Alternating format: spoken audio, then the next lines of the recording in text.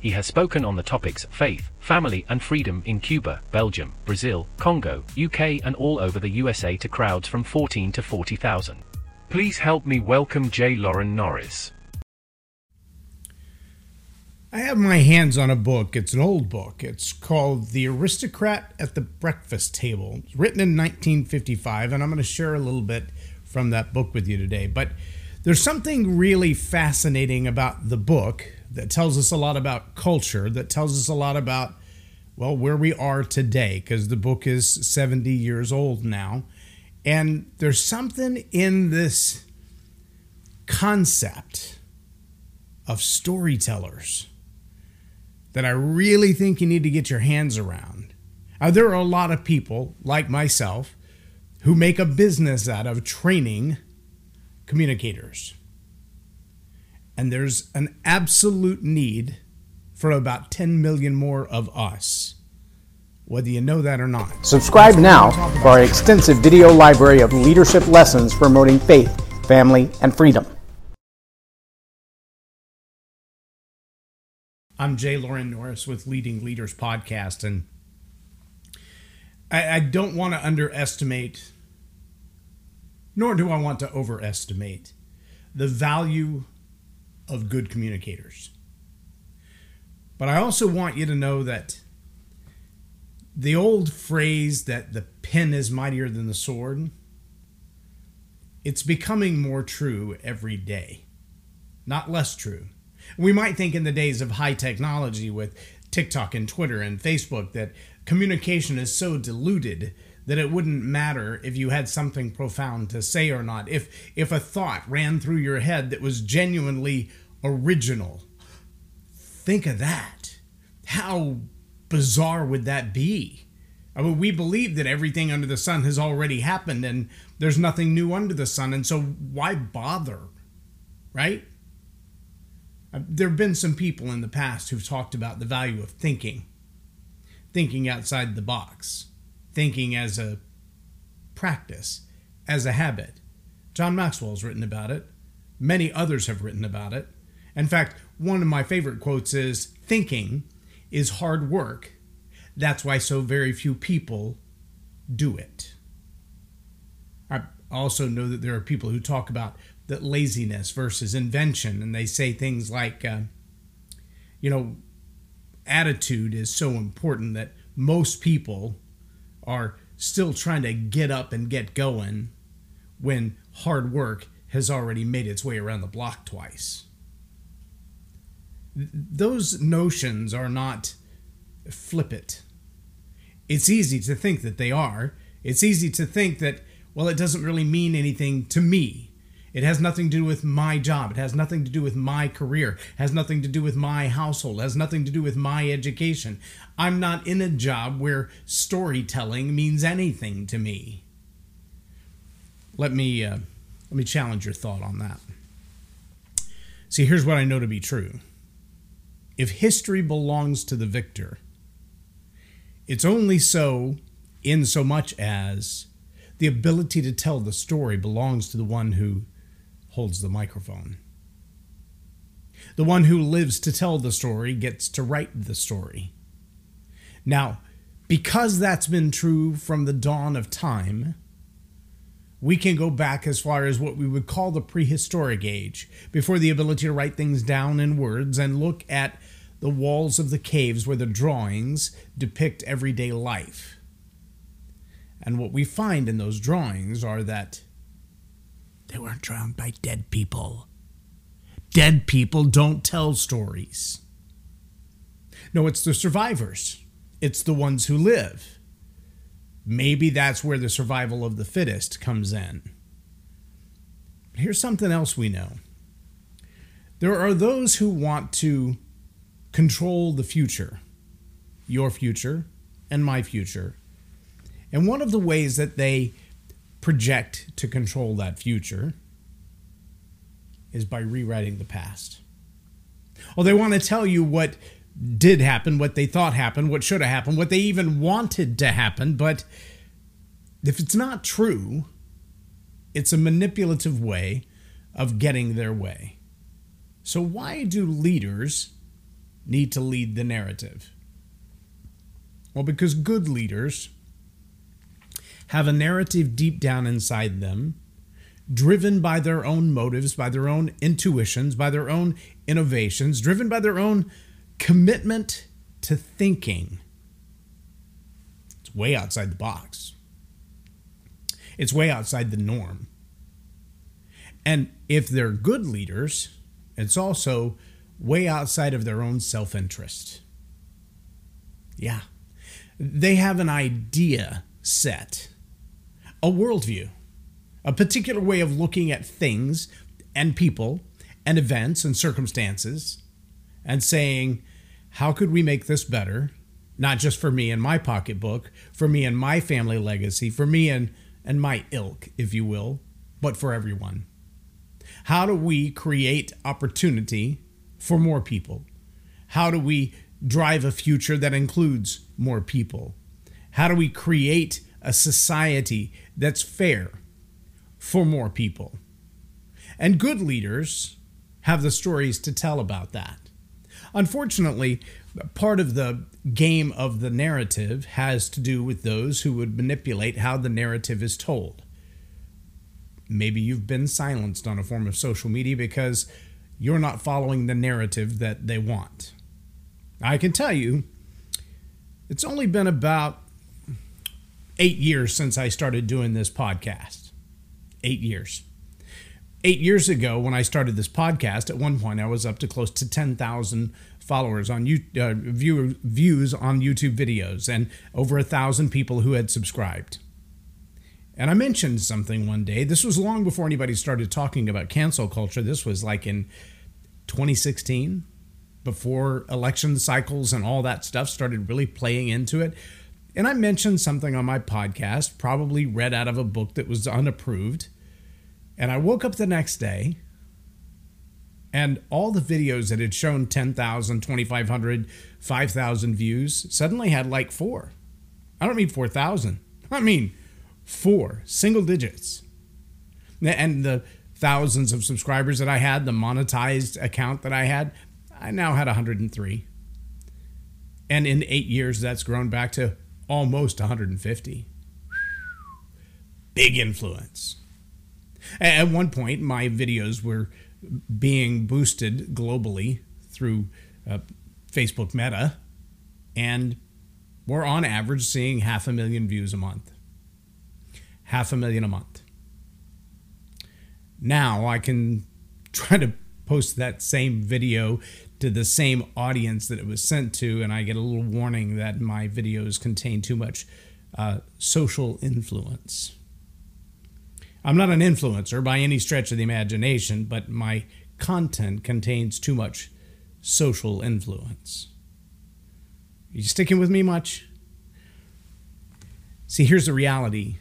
If what you have to say causes people to back up for a minute, to think for a moment about what really is going on around you, to have a conversation with people that might change the way they think, then what you cause them to think, what you challenge them to think about, it's got to be approved. And for now, the main distribution of all of this is through this format we know as social media, digital media, technologies. And so much as those who have differing ideas and opinions than I do control that gateway of communication, well, they will have the right to silence me, to shut me up, to cause me to stop talking in the realms that they have control of. I have access to realms they don't have control of. And I'm glad for that. But the day is coming when those realms of influence, those circles of influence, those spheres where you communicate the ideas that you hold dear, the day is coming that those circles will get tighter and tighter and tighter, and the people who control those will be fewer and fewer and fewer. And the people who decide what you hear and what you think and what you believe to be true. I shared a video on my social media this morning from a guy who's got a very big mouth. Apparently he's got a lot of money. He was very good at boxing or kickboxing and made a lot of money. And now he has a very big mouth and some I think some unique ideas. I don't agree with all of them. I certainly don't agree with the way he communicates all of his ideas. We just have a different choice of language, but some of his ideas are solid. One of the ones he shared this morning, he shared it whenever I shared it again on my social media this morning, that if enough people say that 2 + 2 is 5, that eventually it will become true.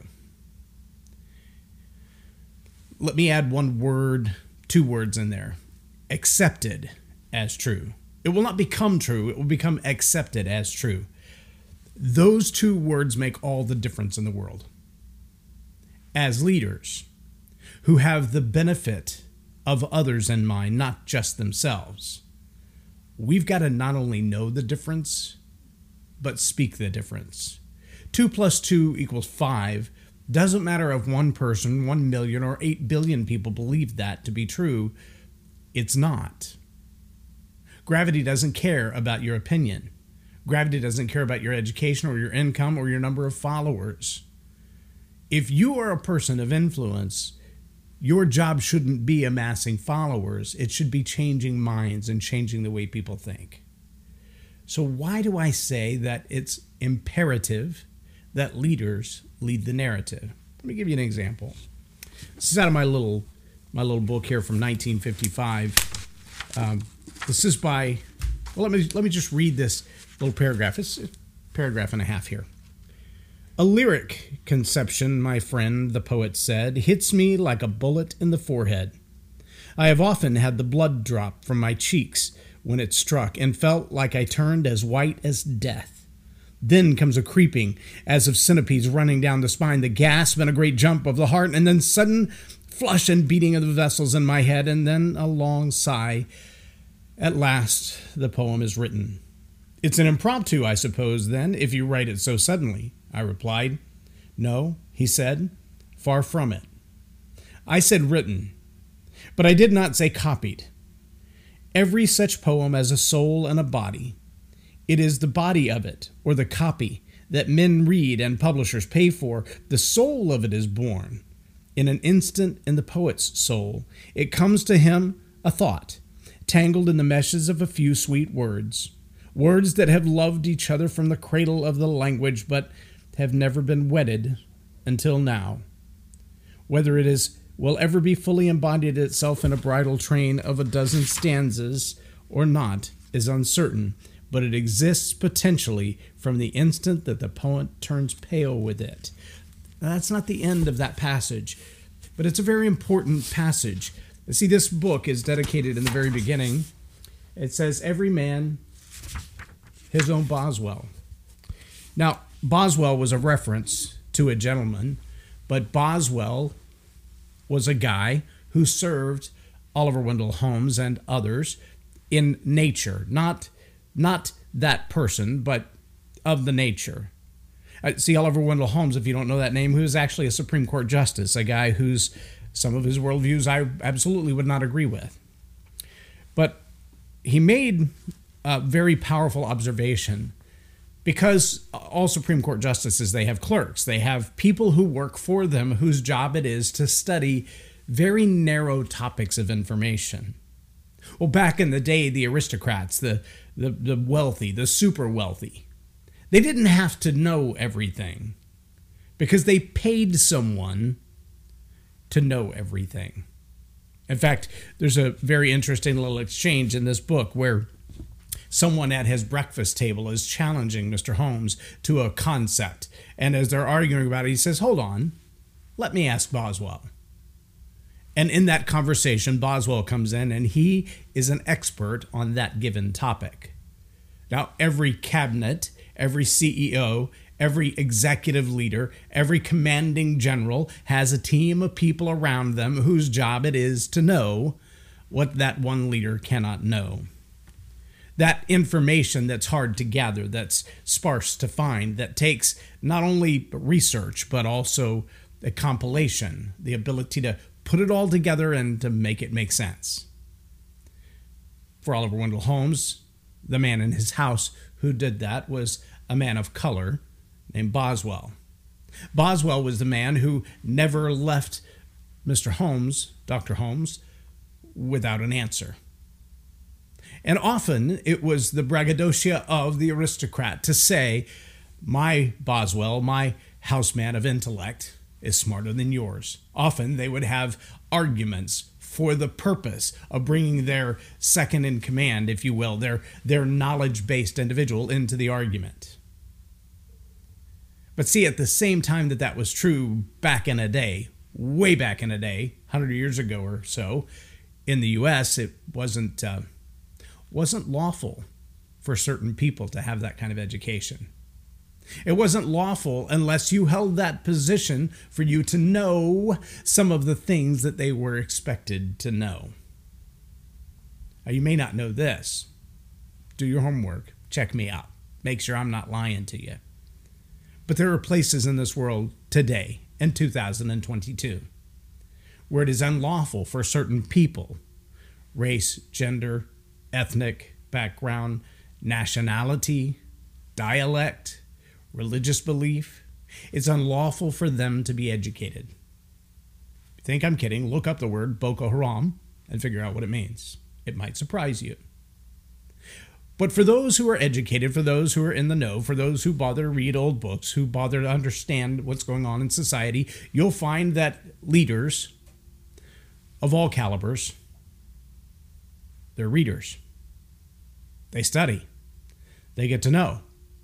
They also surround themselves with people who are readers, who study, who get to know. And the narratives that are being shoved down our throat by the control of the language, by the control of what you're allowed to say or not to say, the names that you can't repeat in certain social media circles or in front of a news camera, those names shall not be spoken here. That kind of control doesn't like people who take time to get to know.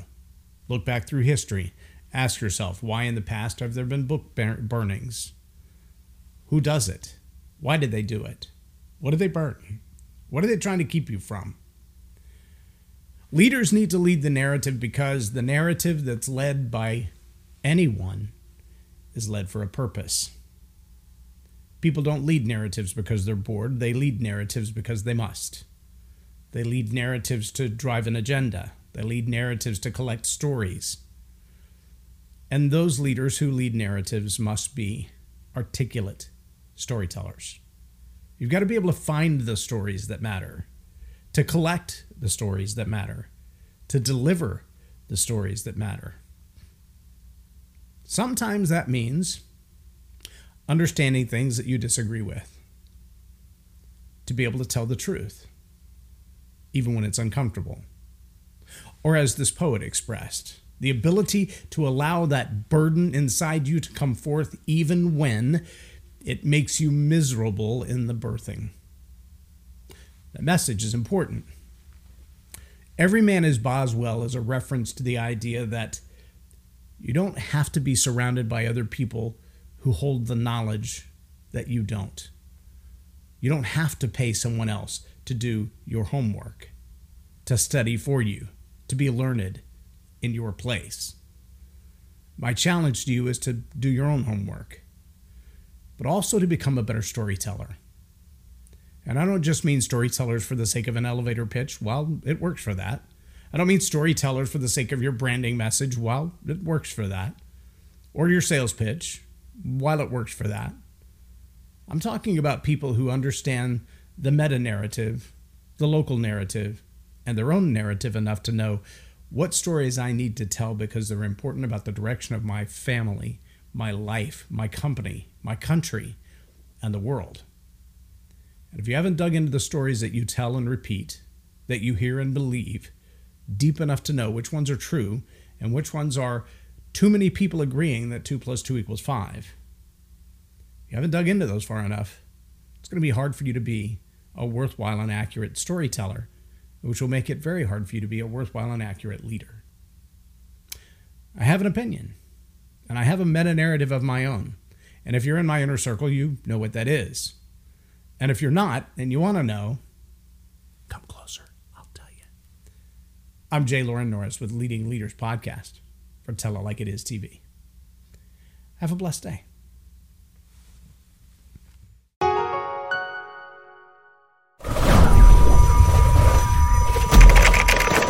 Subscribe now for our extensive video library of leadership lessons promoting faith, family, and freedom.